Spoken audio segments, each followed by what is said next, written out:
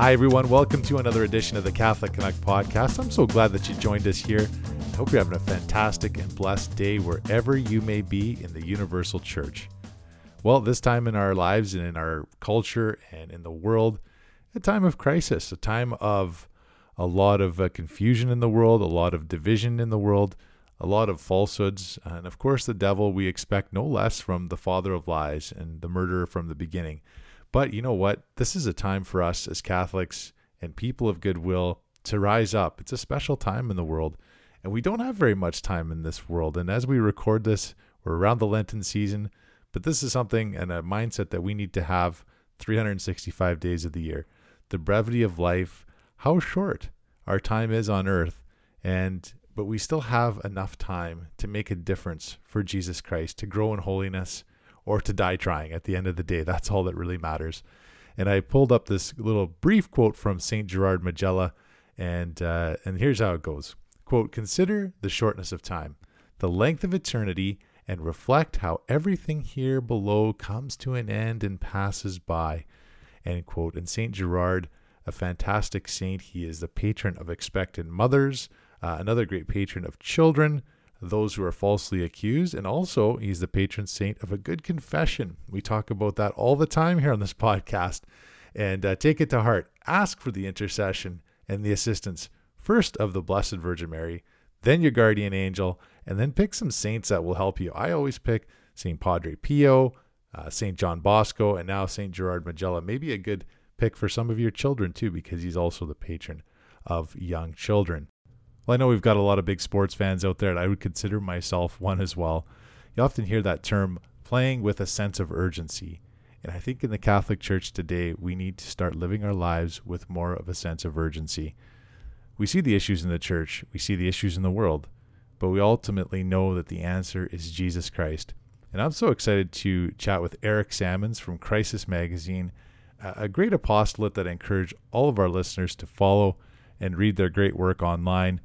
They're doing a lot of great work for the Catholic Church and bringing a lot of issues to light that we need to be aware of. So I was so thankful that Eric dropped by to talk about the last 10 years of Pope Francis, where we've been at in the church, where we are today, and most importantly, where we're heading. So without further ado, here's Eric Sammons from Crisis Magazine. We'll see you on the other side of the interview, my friends. Praise be Jesus Christ, now and forever. Well, Eric Sammons is the Executive Director of Crisis Publications and the Editor-in-Chief of Crisis Magazine, as well as the author of several books, including his latest called Deadly Indifference. He also has a fantastic podcast called Crisis Point. Most importantly, he is a family man and our brother in Christ. Welcome, Eric Sammons, to the Great White North and the Catholic Connect podcast. Thank you very much. I appreciate that. And while we're recording this, it's 70 degrees where I am, so it doesn't feel like Canada to me. And we should just point out really quick that we go on Celsius here in Canada, so 70 degrees Celsius would be beyond hot. So I think probably if we converted that, Eric, that'd probably be about plus, maybe plus 16 or 17 degrees. I can tell you right now where I am, it is below 0 in Celsius. So I'd say it's probably about 20 or 25 degrees Fahrenheit. Yeah, but this is very odd I'm in Ohio. This is very odd. Right. Like we've had, normally this time of year, we should be in the 20s or 30s Fahrenheit. So around 0 Celsius. But for some reason, we're getting this warm spot. One of my youngest daughter, she came down today and she had shorts and a t-shirt on. I'm like, boy, you are ready. Wow. Day after Valentine's Day, you're like ready for summer already. And you know what? Now with the Columbus Blue Jackets as a hockey team in Ohio, we kind of look at Ohio as a hockey state now. I'm sure it's more of a college football state than anything, and maybe NFL as well. But yeah, I would figure in February, this is definitely unseasonal weather for sure. And also to bring in the Canadian connection just a little bit more, my family went to a hockey game recently. The university where I went to, Miami University, my wife and I went there. It's only about a half hour from our house, and we went up there and we caught a hockey game a few weeks. The kids had never been to one. The little kids who are at home right now had never been to one before, so that was exciting. And that's Miami of Ohio, right? A lot of people Correct. Don't realize there's a Miami in Ohio as well, at least a right. university, right? Well, that's great. Well, one day, Eric, you told me offline that you went to Windsor, and God bless the people in Windsor. I think we have some listeners around that area too, but hopefully you can experience a little bit more of Canada. We'd love to have you out here in Alberta. BC, come visit the mountains, and Yeah, maybe for we'll a even take while you to a there. hockey game. Yeah, for a while there, I kind of wanted to go up, but of course, with the lockdowns and everything, it was like Yeah, yeah, yeah. it just took it off the idea table, for a while. So hopefully, we can get back to actually leaving the country and coming back in. Oh, for sure. And I'll leave because we could talk sports all day. You told me you're a baseball fan too, but if you have a few minutes of spare time with your kids, put Connor McDavid highlight reels. He's our star center here in Edmonton. He's a lot of fun to watch. If you're not even a hockey fan, he's a fun guy to watch and gives you an appreciation for the game for sure. Good to know. You mentioned lockdowns, and Eric, I don't know. I've threatened or promised. I don't know. Probably more of a threat to some of our guests that we could do a Joe Rogan style podcast of 3 or 4 hours. And I'm sure if we get into that topic alone, we could probably hit that mark without any problem. But I just listened to your podcast that you released yesterday as we record this. So it would have been February 14th, and it was really well worth a listen for anybody if you want to just sort of see the state of the church and how we've performed as a church here in the last couple of years. It hasn't been anywhere near close to adequate, and I think we can kind of tie that into leadership even at a higher level and how we should have done. But maybe we can start with Crisis Magazine itself, Eric. I know you're a convert to the faith, and you got a great story on Journey Home, another favorite program on EWTN that a lot of our listeners tune into as well. And we'll make sure we post that. But do you want to give us maybe just a bit of a Cole's Notes version of your journey to the church and how you ended up with your apostolate at Crisis Magazine now? Yeah, sure. So essentially, I grew up, my parents, my whole family, United Methodist, and by high school, I would consider myself more of an evangelical Protestant, which is just a term for somebody who doesn't really care too much about the denomination they're in. They're more focused on just what we would consider the fundamentals of Protestantism, of Christianity, and very much wanted to share that with others. That's the term evangelical. And so when I went off to college at Miami of Ohio, I was, like I said, evangelical Protestant. I kind of flitted around the various churches in the town, trying to find one that I thought would fit. The United Methodist in the area was way too just very old and kind of dead. And so I was looking for more dynamic, college age type of places. But I got involved. The big thing that changed, frankly, my life trajectory was when I decided to get involved with the pro-life group. I was pro-life and, I would vote. It wasn't that important to me, but I was like, yeah, I'm pro-life. And then I decided to join the pro-life group, got very involved with that. And this was the early 90s. So a lot of activism. We would go and pray and counsel abortion clinics. We would sit in front of them and get arrested, all the stuff that was going on back then. And I was the only Protestant in the group that was really active. There was a lot of people in the group, some were Protestants, but of the core group of about 8 to a dozen people, everybody was Catholic except for me. And so I had a lot of interaction with Catholics, and these were Catholics who were on fire for their faith. And particularly one, who ended up being my roommate, he was very much on fire for his faith, very much wanted to, he explicitly wanted me to convert, and he made no secret of that. And so, like I said, we roomed together, and we would have big arguments and even fights basically over Protestant versus Catholic. And ultimately, I like to say I won a few of the battles, but he won the war, which I'm very glad that he did.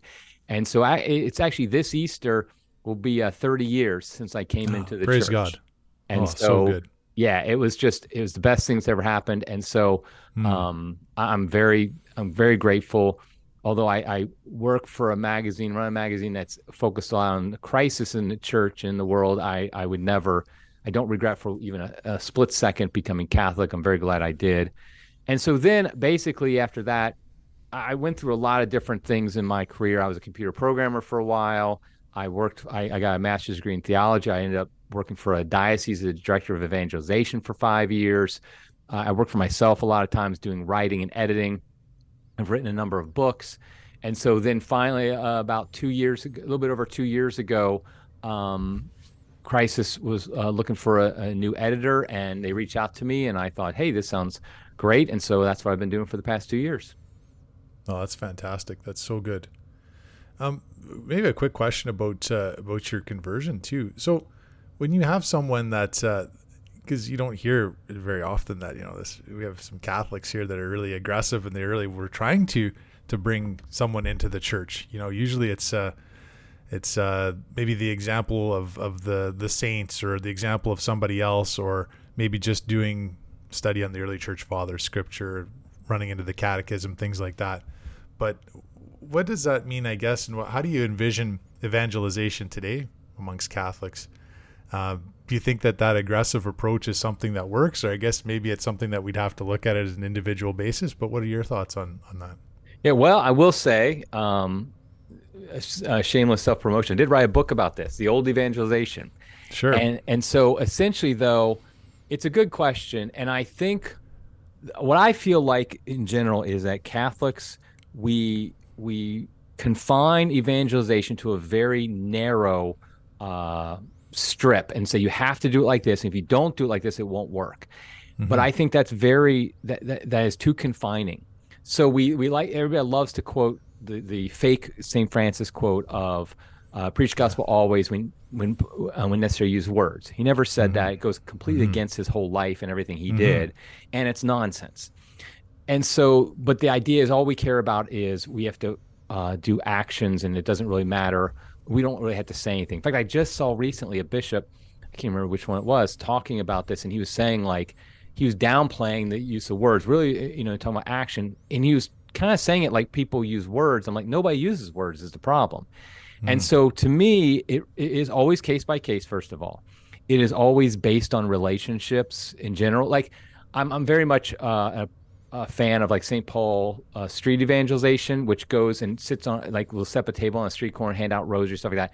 They obviously don't have a deep relationship with the people they talk to, but what they're doing is they're evangelizing, but they're trying to get like a touch there. That's just a meaning, like some connection to the Catholic Church. They see a rosary, they may talk to them a few minutes. They know that they're not going to necessarily bring somebody in the church at that moment. I mean, obviously the Holy Spirit could make that happen, but generally that's not what they're there for. They're there to give a positive, quick presentation of Catholicism to somebody on the street. But in general, most evangelization is very much one-on-one. And so it's based on relationships.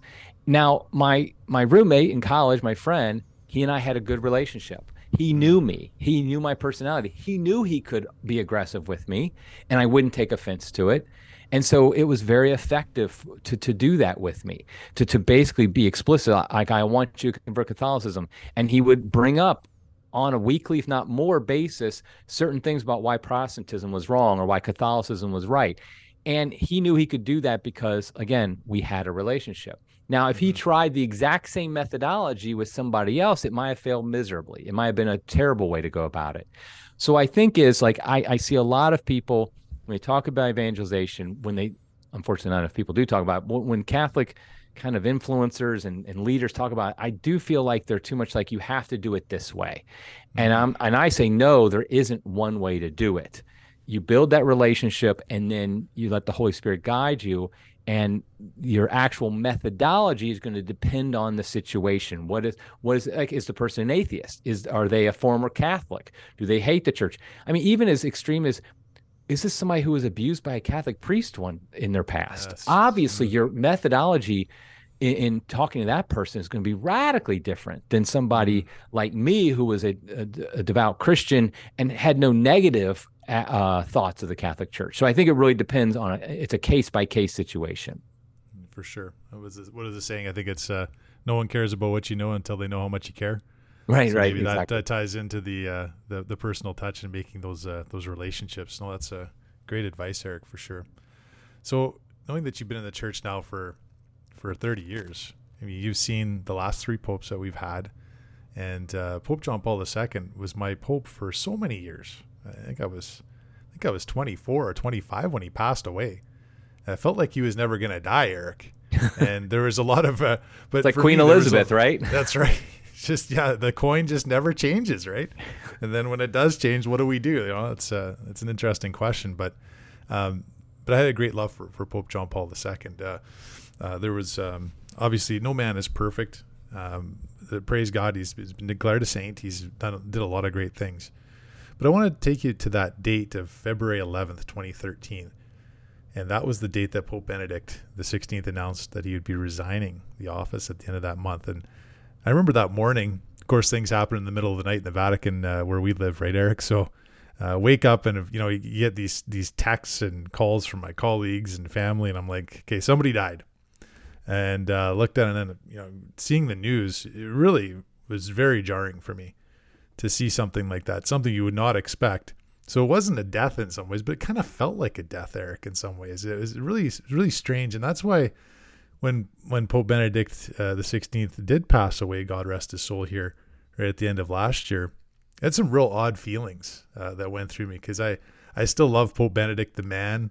A lot of the writings that he had were fantastic, really inspired me to get closer to Christ. And maybe that's the greatest compliment anybody could get.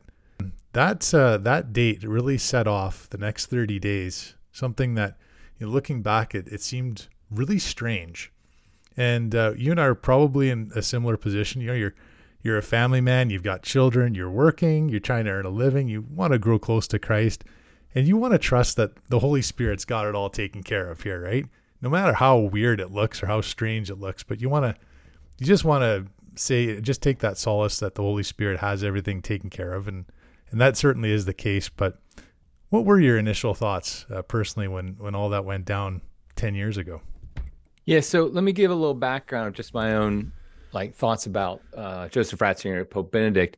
So after I converted, soon after that, I actually entered a master's degree in theology at Franciscan University of Steubenville. And that's when I was really introduced to Joseph Ratzinger and his writings, his theological writings. A lot of people know of him, of course, through his work at the Vatican as the head of the Congregation of Doctrine of the Faith and as Pope, of course. But he was one of the premier Catholic theologians before all this happened. And so I had read a lot of 20th century Catholic theologians. That was kind of a focus of the program. And I liked a lot of them, but nobody resonated with me more than Ratzinger. I mean, I could have read, I actually crossed my mind to try to learn German just so I could read all his works and read them in his original German. And so it was just, I loved him. I mean, just thought he was a great thinker. I mean, just really resonated with me. So then when he became Pope in 2005, I literally was jumping up and down and screaming. My kids thought I had gone crazy. I mean, because they were just like, what the heck is going on? Because I just, you didn't expect him to, he wasn't expected to become the Pope beforehand. He had this reputation as this hardline conservative and this terrible, mean person, whatever, which was all nonsense. But he became Pope. So to say the least, I was super excited. And as the Pope, I thought he was doing a great job. I mean, we all can nitpick things, but I thought he was doing a fine job. And so on that morning in February 2013, I'm working for a diocese. And so I'm in the director of evangelization, and I'm driving. I get up early because I have to drive about an hour or two to this parish I'm going to give a presentation at. And I turn on the radio. This is early in the morning, and I hear them say Pope Benedict has resigned. And I thought, and this was just like a regular secular news station. And I thought, well, they got something wrong. That doesn't happen. I literally was like, there's something got messed up, and they mistakenly think he has resigned, but it's really something else. I mean, that's really what my first reaction was. And then eventually I figured out on the drive, I think I called my wife and said, go look this up on like a Catholic site and find out, did this really happen? And sure enough, it did. So the funny part is at I got to the talk, and of course, nobody could care less about what I was going to talk about. And they were like, no, we just want to ask you questions about what the heck does this mean? And I said, I have no idea. I'm like, I know I'm like the guy with the theology degree. I'm the guy who worked for the diocese. I said, but this is, it's not technically unprecedented. Obviously, popes have resigned before, but it had been 800 years. And so just this idea that he would resign, it really, like you said, it was like a death, because and I wrote a piece after he died last, a couple months ago now, that kind of reflect on this. And some people didn't like it because I'm willing to be critical, but it's done out of a case of being hurt. Like I really did feel abandoned because I looked at him as a father figure, a spiritual father par excellence. I mean, because I loved him before he was Pope. I loved him as Pope. And then he says, I can't do this anymore. I don't have the strength to continue. I'm stepping down. And I felt like it'd be like if my dad had come to me when I'm like 16 and say, it's really hard parenting. I'm going to step aside now. I mean, what would you think if you're a kid? I mean, it's like you can't do that. And as a father, as I know you are too, as a father, I can't, it's unthinkable to me. And so I know it's not exactly the same. I do know that canonically a pope can resign, and I accept that. That had happened before, and it will probably happen again someday. But it still felt like an abandonment of a father. Mm-hmm. And so, and I admit freely, I never got over that. I never really got over that. I to this day, I still feel like that was in my opinion, it was a grave mistake that he made, that he really shouldn't have retired. And I know that's kind of strong language, but that's just how I feel about it. And like I said, I'm not trying to act like it was an invalid resignation or anything in that silliness. I'm just saying it felt like he abandoned the flock, he abandoned his children, and I really wish he hadn't ultimately. Go back to that when he became the Pope, and remember in his speech he said, "Pray for me that I don't flee for the wolves." Right. And that was actually the first thing I thought of when I confirmed everything in my head of what was going on that morning. Yeah. And he kind of made me think maybe I wasn't praying hard enough. I never even thought of that until then. I was like, maybe I'm part of the issue here. Maybe we just all weren't praying, doing enough sacrifices to make this happen. So maybe this is just a collective fail on our part. Yeah, no way to know. How do you think that, because like you said, Eric, he's got amazing volume of works and so much great truth packed in there, and really inspires. And I thought the neat thing, I guess, is it's a shame that you got to wait until someone dies sometimes to come to an appreciation for someone's writings or works. But it was really nice to see a refreshment from a lot of people online posting some of the great quotes from when he was Cardinal Ratzinger, when he was Pope Benedict, and it reminded you of all the great things that he did for the church, and that he did love the church. But how do you think that resignation, and how do you think history will look at Pope Benedict's resignation and his papacy? I mean, I think ultimately it's going to be a mixed bag. I'm trying to be objective here, not have my personal feelings of devotion to him that I had, or even the abandonment. But I do think it's going to be looked as a mixed bag. He obviously wasn't Pope that long. He's Pope for 8 years. So in the great scheme of things, he did do a few things that were significant, but not really that many. I mean, I think the creation of the Ordinariate, which is the structure in the church for Anglican and Methodist, actually, which is what I was, converts, that they can come into the church corporately. Obviously, any Anglican can always convert to Catholicism before that. But now what could happen is like a whole Anglican parish could become Catholic, and there'd be a way they could do that such that they could retain their legitimate Anglican traditions. And so I personally think that's probably the number one thing he did, that will be remembered historically. Mm-hmm. Then, of course, the other major thing he did that we're still in the midst of, we don't know how it's all going to play out, is his decree that liberalized the celebration of the traditional Latin Mass. Right. Before he did that, you could have them, but they were very limited, and you had to get a lot of different permissions. And he said, no, that's not right. Any priest who wants to celebrate should and can celebrate if they want to. And that led to a flourishing of the number of traditional Latin Masses offered, particularly in America, particularly in France, I think Canada, some, England. And so I think that was big. Now, the reason it's hard to look at that one historically is we're right in the midst of Pope Francis rescinding that. And so in 100 years, how are we going to see Benedict's role in that? I don't know. Ultimately, I think he's going to be more well known historically as a theologian than he will be as a employee of the Vatican, so to speak, as head of the CDF and as Pope. I think he's actually going to be more known as a theologian, because I think that's where he had the greater impact, in my opinion, is his writings much more. And I think that's him. That's what he wanted. I mean, he wanted to be a theologian. He wanted to be a professor. He had no desire to become a bishop, much less a cardinal, much less the head of the CDF, much less a pope. That's not what he wanted in life. He wanted to be a professor, a theologian, and he was an excellent one at that. But for some reason, God called him to other things. But I still think historically it's the theologian part that's going to be has the most impact and be the most remembered. Right. So Pope Francis begins the papacy, and I remember the first couple of days I thought maybe this is going to be great. He went and consecrated the papacy in his to the Blessed Virgin Mary. I can't remember the name of the basilica that he went to in the Vatican, but I thought it was beautiful. They had a lot of pictures of it, and I was like, what better way to start than going to dedicate it to the Blessed Virgin Mary. And then the other things you heard, him paying his hotel bill and all this kind of thing. It was great. It was cool. And but it didn't take very long, Eric, that things kind of started going off the rails a little bit.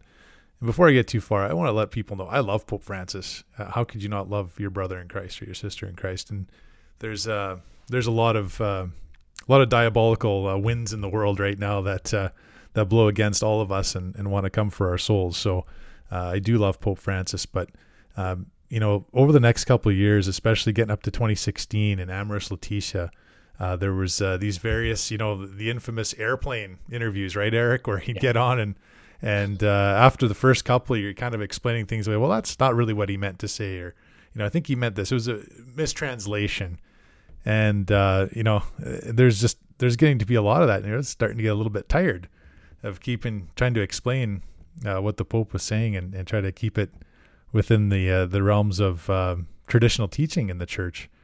But was there sort of a place that, maybe it was one of those airplane trips or one of those interviews, or was it something later where Eric Sammons looked and said, something just doesn't seem right here? I think it start to maybe wave the red flags of we have some problems here, Houston. Yeah, so a few things. First of all is people who know me or follow me at all online know that I am an outspoken critic of Pope Francis, but I do want to make clear something you did, which is that he is the Pope. I don't have any doubt in my mind about that. And so as the Pope, he deserves a certain level of our obedience and our respect for the office. Yes. And also I would say that for those of us who kind of know Catholic history, we know there are good popes, there are average popes, and there are bad popes. We've been very fortunate. There are very few bad popes, historically speaking. There's 256, yes. I think there have been. But there are some doozies. And so if you criticize a pope, you're not, in my mind, you're not undercutting the office. In fact, you're uplifting it, saying that the person who fills it needs to step up and fill the shoes that they need to fill, which are big shoes. They're fisherman's shoes. They're big shoes. So all that being said, it's interesting for me because he became Pope when I was the director of evangelization at a diocese, like I said. And so I looked at him as kind of like my boss's boss, because my boss was the bishop and his boss was the Pope. And so I obviously not completely analogous to a corporate world, but still I did kind of look at him like that. So his first encyclical comes out, and it was basically an encyclical by Pope Benedict that he had not finished, and he kind of finished up. So it was fine. There's nothing, I was like, okay, this is nice. Now, he had the quote where he said, who am I to judge, when talking about homosexual priests and things like that. And I remember I had some blowback. I had to explain that away somewhat, because what will happen is, working for a diocese, anytime if the Pope says something kind of funny, a little bit weird, they all come to me, and they want to know from me, what does he really mean? Does this mean that church's teachings have changed?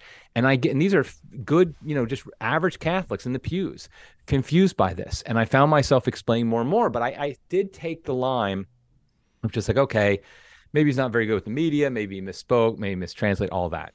But I will say there was an encyclical, and I admit the name of it's now blanking on me, where it was like his first one. It's on evangelization. I can't remember it anyway. Now, I was like so excited when I heard this was coming out. I think it was like 2014, around then, maybe 2015. I think it was 2014. And because here it is, my boss's boss giving literal like marching orders for my job, because it was on evangelization. And I remember reading it, and I just be honest, a kind of a bad feeling started growing in me. I don't know anybody else who that was their moment, was this encyclical, but it was for me, because I was literally teaching a class during that time on evangelization. And I was teaching about what Pope Paul VI had written, what John Paul II had written, what Vatican II had said about what different church documents. So I was looking at modern Catholic evangelization from the 1960s on, what they were saying. So I was very well versed in that. And then I'm reading Pope Francis talking about, and honestly, it didn't sit well with me, because I felt like it was too emphasized on this material, on this world, not on the spiritual world. It was too much kind of buying a lot of the lies of the world and focused on, like, it would bring up things like climate change and other political things. I'm like, evangelization really should have almost nothing to do with politics. I mean, there's a role for Catholics involved in politics, don't get me wrong. But when we're talking about bringing somebody to Christ, the political sphere, it should be very, very low down on the list in my mind of importance. And so just the more I read, the more I was like, I don't think this jibes with my vision for evangelization, which means nothing. But like even what I saw, JP2, Benedict, even Paul VI, even Vatican II, all these different things, it seemed too political to me, too focused on this world.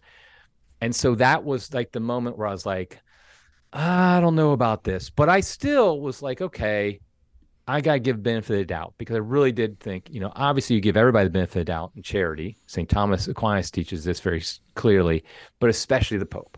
And so I continue to, but I will say when Amoris Laetitia came out, and was that 2016, I think? Yeah, 2016, yeah. Right. I had finally and I had so many experiences. I stopped working for the diocese in 2016 as well. And I went off to do something else. But I had so many experiences those 3 years when I was at the diocese, trying to Pope-splain is what I call it, trying to explain away what the Pope was saying and doing. And I finally just realized that there was this cognitive dissonance in my mind where I was trying to basically believe two contrary things at the same time, which is the idea that the Pope is not saying anything wrong at all. Everything he says is fine because he's the Pope. And then the reality of what he was saying, that he was saying some things that were wrong, particularly like you said, when he's off the cuff, like in airplane interviews. And so it just continued to grow. And finally, I just kind of said in 2016, okay, I can't really square this circle anymore. He's just not doing a very good job in certain aspects in explaining the faith, defending the faith, and frankly, managing the church. And then I will say, it was 2018. I had kind of a bigger break. That's the summer Cardinal Theodore McCarrick came out that he was just a horrible monster. And I had actually lived in Washington, D.C. when he was the bishop there, so I knew him. Not personally. I mean, he was my bishop for a little while. And I just, those revelations and how high they went, and the reality is that Pope Francis did bring him back into public life. And I did believe Archbishop Vigano that Francis did know about some of this stuff. And I just kind of saw all of this as a whole, as like just realizing, okay, the crisis in the church, remember I wasn't for crisis at this point, but the crisis in the church is much deeper than I wanted to admit, and it went much higher. Now, my knowledge of history helped me a lot here, because that could lead somebody to leave the church. And I actually know people that's what happened to them, and I prayed for them. But for me, like really being able to really understanding and studying deeply the history of the church and seeing how bad it was at certain times, the what's called the Pernocracy, which is the 10th century, when popes basically were getting poisoned left and right because it was all just controlled by these families, these Italian families, like kind of like a mafia thing. And they were awful people. There's a pope who was actually elected pope when he was 14, and he resigned 2 different times. He was pope 3 different times. Obviously, the popes leading up to the 16th century and the Protestant Reformation. So I was willing to say, okay, for some reason the Holy Spirit allows this, probably our sins. And so it didn't lead to a crisis of faith for me, but it did lead me to say, okay, I'm only one lay guy. What can I do? I have to at least, first of all, keep my own house in order the best I can, pray for my own kids, raise them in the faith, as not the faith as it's frankly being presented often by leaders of the church, but the faith as it's been handed down to us for 2,000 years. So a more traditional faith. I was like, I got to focus on that, and I got to help others understand that, because that was the big thing I noticed is when I started speaking out publicly, because for a long time I thought these things, but I didn't say anything. When I started speaking out publicly, I had a lot of people contact me, Catholics, devout Catholics, who said, thank you. I feel like I was the crazy one. Like I really knew it seemed wrong when he would say this or that, or this bishop would say this, that. But like, I'm like, who am I to say that? But I'm like, no, your instincts were good. I mean, if you really do believe, for example, something about the homosexual activity is a sin, you're not crazy to think that is the Catholic teaching. And so I had a lot of people thank me, and that kind of made me realize, okay, there needs to be some people who are publicly criticizing him, hopefully in a spirit of charity. I will be the first to admit, I'm sure there have been times I've crossed the line I don't want to cross. But Sure. I try to always keep the criticism charitable and always focused on, okay, what is the actual teaching of the church? What is the gospel? What should the church be proclaiming? Focus on that and help other people focus on that as well. And I think it's important to know that you're not alone. I think that's part of this Marxist cancel culture we have, right? It just intimidates everybody from, it's like the emperor has no clothes. Well, everybody's too afraid to say that, right? It's I guess what's really frustrating to me, Eric, is that we've already have the deposit of faith, and the role of the magisterium is to just continue to pass that along to us. We've Right. got the catechism of the Catholic Church. We've got scripture. Nothing is changing. We're not reinventing the wheel. We're just we're just presenting what's been given to us. The truths of Christ have been presented to us. And, it's the vigor of how we go and evangelize other people. That's the challenge for all of us, right? This Amoris Laetitia, I think that that seems to be the horse that these German bishops are really riding, right, Eric? And I mean, it's Right. not just Germany, but it's some other countries as well. And boy, this, what we've been seeing here the last couple of years, especially with with these confusion with gender, and we're seeing these drag queen story hours.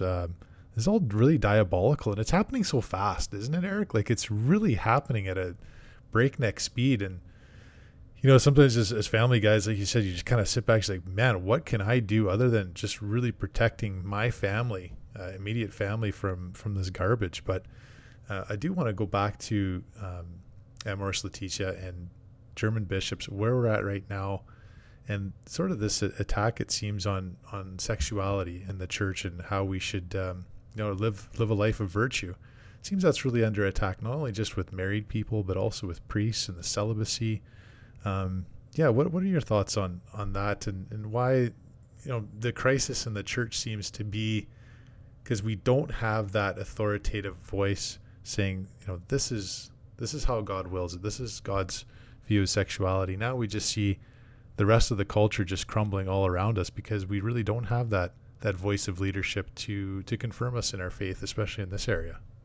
Yeah. So when that encyclical came out, Amoris Laetitia, all the talk was about the footnote that apparently opened the door for communion for divorced and remarried Catholics. And that's something that has always been forbidden. Pope John Paul II explicitly forbid it and said this was based upon scripture and tradition. Like, in other words, this can't be changed. And it looked like in that one footnote. However, and I'll be honest, I did not want to read that when it first came out. And I just didn't read it because, like, I heard that. Finally, I did get around to reading it. It's far worse than that. It's that footnote is bad, but it's not even close to the problem. The problem also isn't the teaching on sexuality. The problem is that the arguments used in that encyclical undercut traditional Catholic morality. And so what happens is by doing that, it opens up a Pandora's box where anything that was previously considered immoral now can be justified as moral. Now, of course, because of the sick society we live in, culture we live in, the focus is always on sexuality, like homosexuality or adultery or whatever the case may be. But that's not really, the attack is much deeper, much more fundamental. And essentially it's this. So in traditional Catholic morality, when you have a moral act, there are three parts to it that make up the morality of it. You have the act itself. Is the act itself good or bad or neutral? You have the intention, like why did the person do what they're doing? And you have the will, like did they give full consent to doing this? And so let me just give a couple examples. Like, for example, if a 14-year-old girl gets pregnant and then her parents basically take her to the abortion clinic to get an abortion, the act itself is evil because an abortion is always evil. And so there is an evil act there. However, like the will of the daughter, like the consent, how much consent did she give? And that can mitigate the guilt of the person. And so, for example, the 14-year-old girl who basically is driven to the clinic by her parents, kind of forced to do it, her guilt is much different than, for example, the Hollywood actress who willingly gets an abortion because she wants to further her career and doesn't really care. And so there is truth that the guilt of moral acts can be mitigated based upon the intentions, based upon, it can be made worse too, based on the intentions, based upon these things. But ultimately, it's always true that the act does matter. And some acts are intrinsically evil, meaning you never can do them. Like that act of abortion is always in every case evil. There's literally no exceptions to that. And there's various acts like that. Homosexual act is always and everywhere intrinsically evil. There's no exceptions to that. Mm-hmm. But what's happened is that they've when I say they, I mean like the theologians who are kind of influencing Pope Francis and the Vatican and many of the bishops and cardinals. What they've done is they've tried to use that idea of mitigation to talk about the elimination of guilt. That, for example, you could be in a situation. So, for example, let's say a homosexual couple, they've been together for decades, that they're, because of their various reasons, because of the supposed love they have for each other and the stability and all this stuff, that their homosexual acts would be mitigated to the point of even eliminating the guilt. So it wouldn't actually be an evil act anymore, wouldn't be a sinful act anymore. Mm-hmm. And that flies in the face of 2,000 years of Catholic teaching. And it just rejects, frankly. But they're talking about this as a development, like we're understanding better morality, whatever.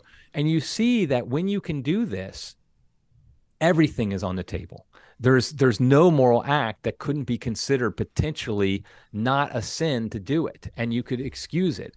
And that's actually why they get to the point where they can say, that's kind of the background, how they get to the point to say a divorced and remarried couple could get, could receive communion, because of course they're not going to talk about the most likely scenarios, which is some dude leaves his wife, shacks up with another lady, and starts going to communion. That's the more like, and abandons his kids and all the heartbreak. That's much more common than the stories they will give, which is, okay, a couple gets married very young, they get divorced, and then let's say the guy marries somebody else. They've been married for 20 years, they have kids, they have a stable relationship, all this stuff.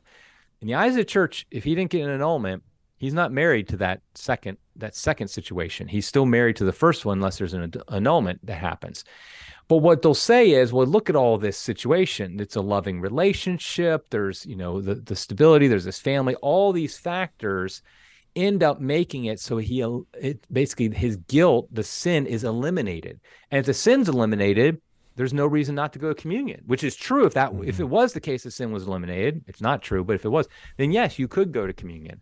But the church has always said, no, objectively, you can't eliminate the evilness of an act. You can only mitigate. You can only lessen it considerably. Obviously, somebody's forced to do something, then they have no guilt in that situation. Like if the girl was literally taken to, the 14-year-old girl was literally taken to the clinic and she was forcibly made to get an abortion, she actually has no sin in that case because, she gave no consent. But that's not the same as a couple having relations, divorced or remarried. They're giving some level of consent and knowledge of what they're doing, and so you don't eliminate the sin. You can mitigate it, but you don't eliminate it. I guess that takes us to the next event, and boy, I'm glad that you had that Catholic friend, Eric, that was willing to engage with you on areas of evangelization and truths and having those discussions.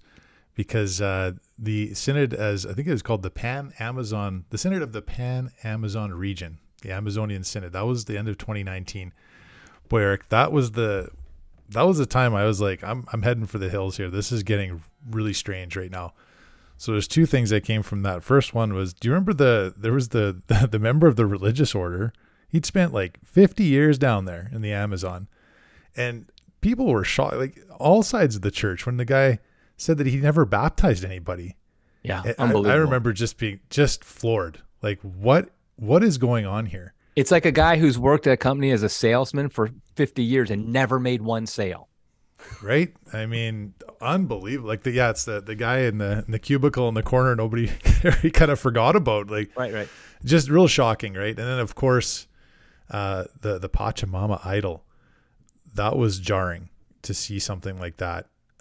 Especially inside the Vatican, in our beautiful cathedral, it was the Basilica, that this ugly idol was being paraded around and prayed to. My goodness gracious, that was really bad, Eric. And I think that to put it mildly, and I think that the church, we haven't really come to grips with how serious that was. Does that make sense to you, Eric? Like, it seems like we kind of swept that away a little bit, but I think a lot of what we're seeing now, even over the last 3 years with this crazy virus, I don't want to say that it's directly, linked to that, but boy, there's some things pointing in that direction. Your thoughts? Well, first of all, I wrote an article that did directly like it, so I was willing to say it. But I said it as like, this is my personal opinion. I would never, of course, say this is something Catholics must believe. Yeah, I think a few things. This actually brings up a topic dear to my heart. A number of years ago, I wrote a high school textbook on ecumenism and interreligious dialogue. And so I'm very knowledgeable about that area. And yet my last book, as you mentioned, Deadly Indifference, is basically against ecumenism and interreligious dialogue, because this was an evolution in my own thought, where I came to see that how modern ecumenism and interreligious dialogue is done is fundamentally flawed and is causing more people to leave the church than enter it. And just to make sure the listeners understand what we're talking about, ecumenism is basically the Catholic Church, how it interacts and deals with non-Catholic Christians, so Protestants and Orthodox, whereas interreligious dialogue is how the church interacts and deals with non-Christians, so Muslims, Jews, atheists, pagans, whatever. And so the general sense since the 1960s has been the emphasis is on dialogue, that we talk about what we have in common. And that's basically all we do, is we just kind of dialogue, and there's no real purpose to it. Like, you'll see a few church documents that might say something a little bit more than that, not anymore that much, but it's all about dialogue. We just basically meet. We talk about what we agree on. We might every once in a while talk about what we disagree on, and then we have a cocktail party afterwards, and that's it. And so I've really come to realize how terrible that is, because what it does a few things. The main thing it does, and thus the title of my book, Deadly Indifference, is it fosters a religious indifferentism, where we don't really think it matters what faith you are. Like, I am much more comfortable talking to a Protestant who's hardcore and thinks I'm going to hell for being a Catholic than I am some Episcopal priest who doesn't even care one way or another what religion you are. Because that guy who's the Protestant, he really believes what he believes, and he might think I'm going to hell, and I can talk to him about it, though, because he's passionate. He cares about my soul. He thinks it matters what religion you are. That's somebody I can have an actual dialogue with that leads somewhere. But that's the problem, is most ecumenism and interreligious dialogue doesn't lead anywhere. And so what happened is, over time, over the decades, since it started in the 1960s, it just got worse and worse and worse, where we became more and more accepting. And I think this is an area where I would be critical of Pope John Paul II. I think he did some things during his pontificate that sent the signal. Like, I don't think he was an indifferentist. I think he personally did believe, the Catholic Church is one true faith, and people should become Catholic. But he made some public actions that I think sent a message that it doesn't really matter what faith you are, that they're all basically equal. And so this continued and Pope Benedict did as well. And so I think what happened was, you see this growing movement among Catholic leaders that we have to be as accepting as possible of other faiths. We have to be accepting of other religions, stuff like that. And I think it reached its pinnacle with Pachamama, that you literally have a pagan idol that's paraded around. They tried to act like first like it's some Catholic thing, but then they basically acknowledged, no, it's not. It's a pagan idol that they parade around the Vatican. Now, anybody who's read the Old Testament knows this is exactly the things that led to the downfall of Israel. This is exactly what led to the Babylonian captivity, to all the problems. I mean, when you read, for example, 1 Kings, 2 Kings, 1 Samuel, 2 Samuel, what you read is, if the king fell into idolatry, the nation had lots and lots of problems. And so when you have literally the Vatican falling into idolatry, and I really do believe they did. Like, I think, like, for example, not everybody there was thinking, I worship this idol, this ugly looking idol. I don't think that, but I do think their actions were basically idolatrous. Just like it's not necessarily true that everybody at the golden calf thought it was actually a god. They might have just been like, hey, this might help us or something.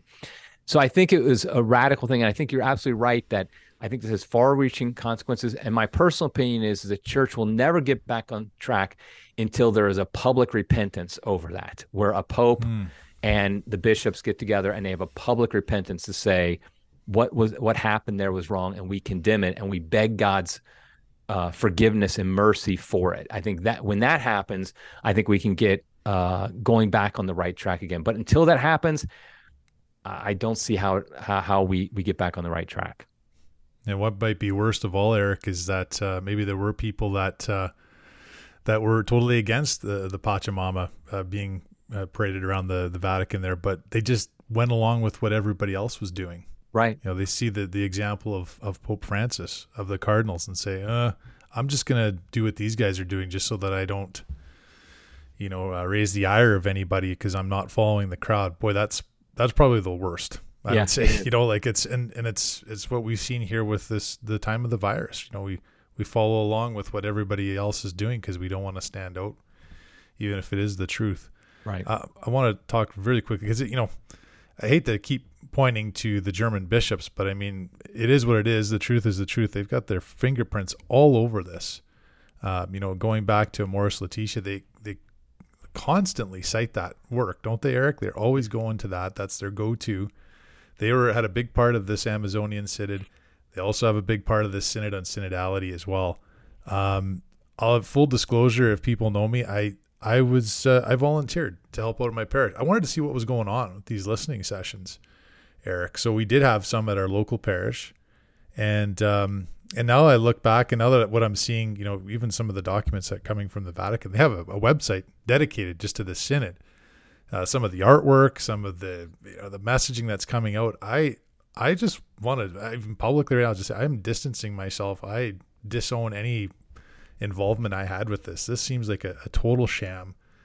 I think in North America, 1% of Catholics responded to these surveys, and I don't know, Eric, do we take this thing seriously? It seems like we've got people at the top that are taking it seriously, but where do you think this is all going to end up going? I guess we won't find out for sure probably until next year now, but your thoughts on the Synod on synodality? I mean, I think we take it seriously only because they take it seriously. I think it is a sham. That's a perfect word for it because first of all, the church actually has a long history of using synods. If you look at the early church, there's lots of councils and synods that bishops get together, local ones, regional ones, universal ones. And so the idea of bishops gathering together to work out different issues of discipline or even doctrine is a very Catholic thing. And there's nothing wrong with that. The problem is what they do is they've taken the word synodality, or synods, which is a legitimate thing, and they've used that in order to promote what they're doing, which is really a top-down, let's shove what we think down on the church, because these things are just a joke. Because what happens is when the synods get together, they have a predetermined, this is what, first of all, they don't even invite all the bishops. They only invite the ones that they know will support them. They might invite one or two that might be a little opposing to give it the sham, the charade that, yes, we're debating this, but they invite the bishops that are going to go along, and then they know exactly what they're going to say ahead of time, and then they say it. And so that's not synodality. Synodality is you bring bishops in and you have a real debate. And here's the other thing about synodality. Synodality never debates a defined doctrine. The synods the purpose of them are to, first of all, impose disciplines like, okay, how do we actually manage practically various aspects of the church and things like that. But also might try to come closer to defining an undefined doctrine. Like we're not sure about, like, what do we think about this or that?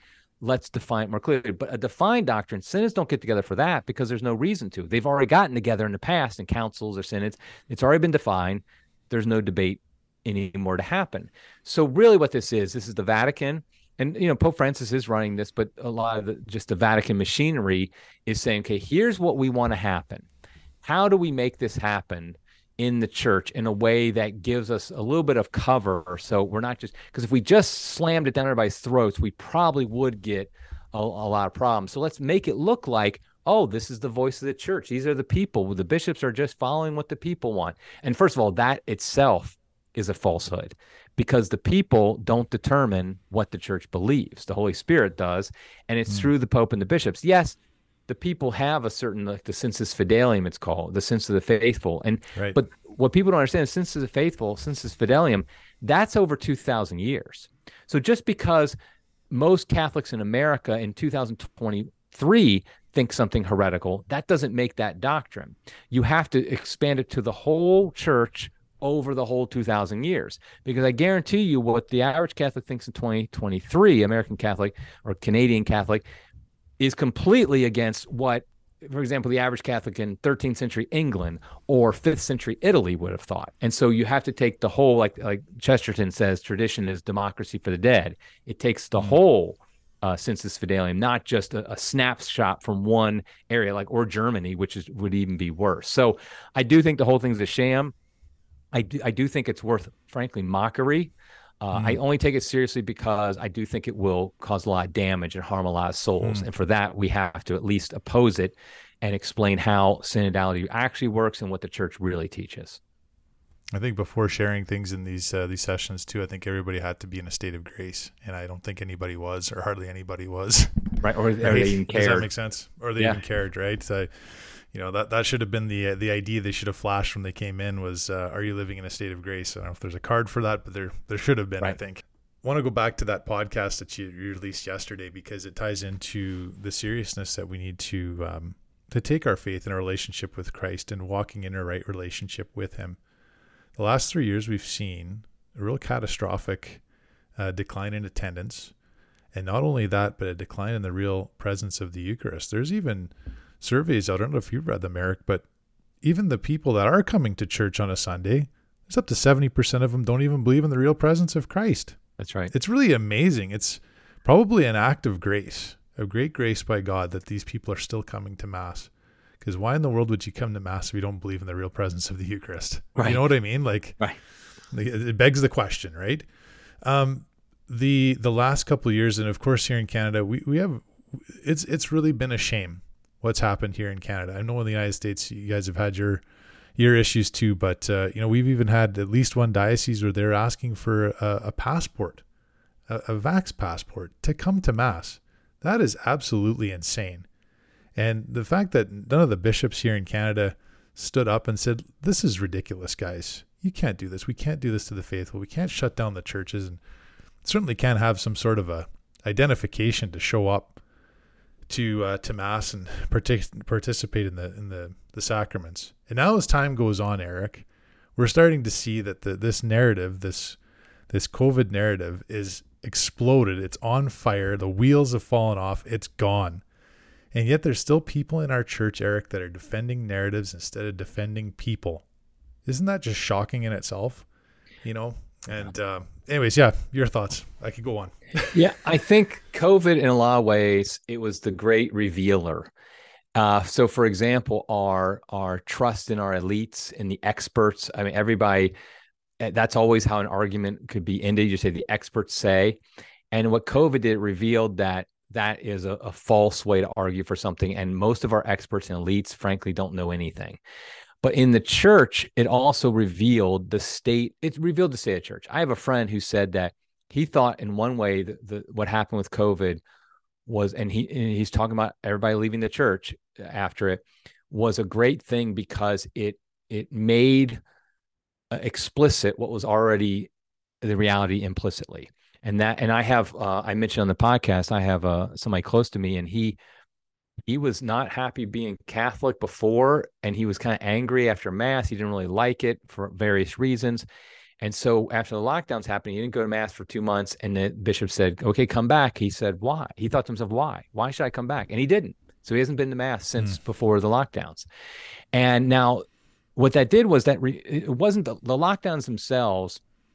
It wasn't like he was a practicing faithful Catholic before, and then after the lockdowns, he was gone. That's not what happened. What happened was that a lot of people who were on the peripheries, as our Pope would say, basically they didn't have a strong connection to the church. It was more of a weak connection. It broke that connection. But this revealed the reality that was already there, and also revealed the reality of the poor leadership we have in the church today. Not one bishop in America, and I'm pretty sure not one bishop in Canada, stood up to the lockdowns. Remember, the phrase that was used was non-essential services were the only thing, were eliminated, only essential services. And all the bishops jumped on board and said, okay, that means no Mass.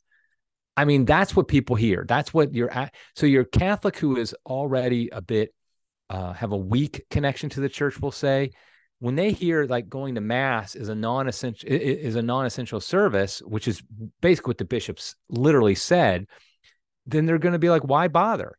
And so they end up leaving the church. In fact, in America, preliminary numbers show that about 5 million Catholics stopped going to mass regularly after COVID, since 2020.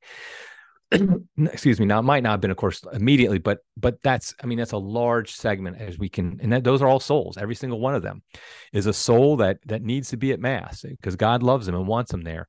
And so, to me, what I've done a lot of study on the kind of the decline of the Catholic Church in the past 50 years. I focus mostly on America, but I know there's very similar numbers are in Canada, United Kingdom, Australia, basically these English speaking countries and the West, really. And what we saw was there was a big drop after 1970, after all the changes in the church, particularly in the mass. Then it leveled out for a while. Big drop again starting in 2000. And there's a lot of factors on that. I won't go into that here, but just a lot of abuse scandal, but also the rise of the internet, different things. But then now we're seeing another big drop in 2020. It's my view that by 2030, the Catholic Church in America, Canada, some of these other Western countries will be radically smaller. I mean, I'm not saying just a little bit smaller, but significantly. I mean, we see dioceses going bankrupt. San Diego just announced they're going bankrupt. I think in my diocese in Ohio, they did a radical reconfiguration where basically they're going to shut down, I think it's like 70% of the parishes eventually, and actually it's a good move in my mind because you don't need all these parishes at this point because there's not enough Catholics and you don't have enough priests particularly. So I think that by 2030, which is only 7 years from now, I think that the size and scope and the influence of the church will be radically reduced, and everything that the Vatican doing, frankly, just accelerates that.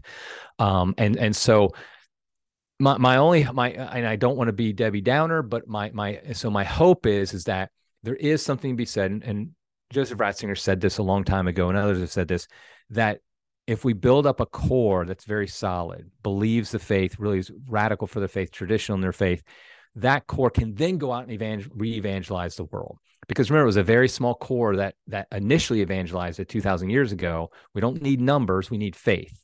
And so if we have a small number of people who have a radical faith, and yes, the culture will be attacking us, but that's what it was doing in the first century too, then we can build and we can be reborn. Resurrected is probably the best word, obviously, resurrected as a church. But I do think we have at least 10 to 20 years, if not of a real hard decline, then probably a while of just being kind of in a catacomb existence, maybe not, maybe persecuted, maybe not, but the point is being irrelevant, kind of like a Catholics in Japan right now, very small and not very influential. And then hopefully, though, from there, we can grow out and again, reconquer the world. And there's a lot of hope in that, right? And I don't want our listeners to leave this this episode being too down on things. I mean, but it's important to point out what's going on, and sometimes it's nice to hear from other people. That's why these discussions are important, I think, Eric, is that you're not alone in your feeling that things are they're not going very well right now. But right. To live a sacramental life, go to confession regularly, receive worthy Eucharists, make those sacrifices. It all makes a big difference. Even one person can make a massive, massive difference living in a right relationship with Christ in our church. Just look at throughout history, and even today we still have something like these cloistered nuns. It's always inspirational to me. We have some here in the Diocese of Edmonton, and it's inspirational. There's not a lot of them, but they pray for the church constantly, all the time. That's all they do. They've taken that step out of the world in their way and in their vocation to make a difference for all of us. And I think that's beautiful, and we can all do that in our own way, in our own vocation. So Eric, the time has flown by. I'm so thankful for your time. We need you to come up to Canada and visit us. Maybe we'll do a barnstorming tour, take you snowshoeing, take you to some hockey games. We'll do something. But thanks for all your great witness, and tell our listeners how they can reach out to you and learn a little bit more about Crisis Magazine. Yeah, so Crisis Magazine is just crisismagazine.com. Crisismagazine.com. That's where basically most stuff I do is there. I have my own personal website, ericsammons.com, where you can buy my books and things like that. But really crisismagazine.com, and you'll see links to our social media and things like that. Well, a big thanks again to Eric Sammons for joining us on this episode of the podcast for a timely discussion on where we've been in the last decade in the church and where we're heading. And of course, the answer, Jesus Christ. Always keep Jesus in front of you, whatever your vocation is in life, and make that decision on an everyday basis to love Jesus and to spread the good news, the gospel of joy to others. But we need to live that sacramental life, going to confession often, going to Mass as much as possible. Can we do a little bit more than that once every week, once every Sunday? Can we go during a weekday? Can we do it maybe 3 times a week? Can we pray the rosary every day? There's all these little things that we can do to grow in holiness and to be that example of love to others. Thanks for listening to the Catholic Canuck podcast, everyone. It's such a blessing.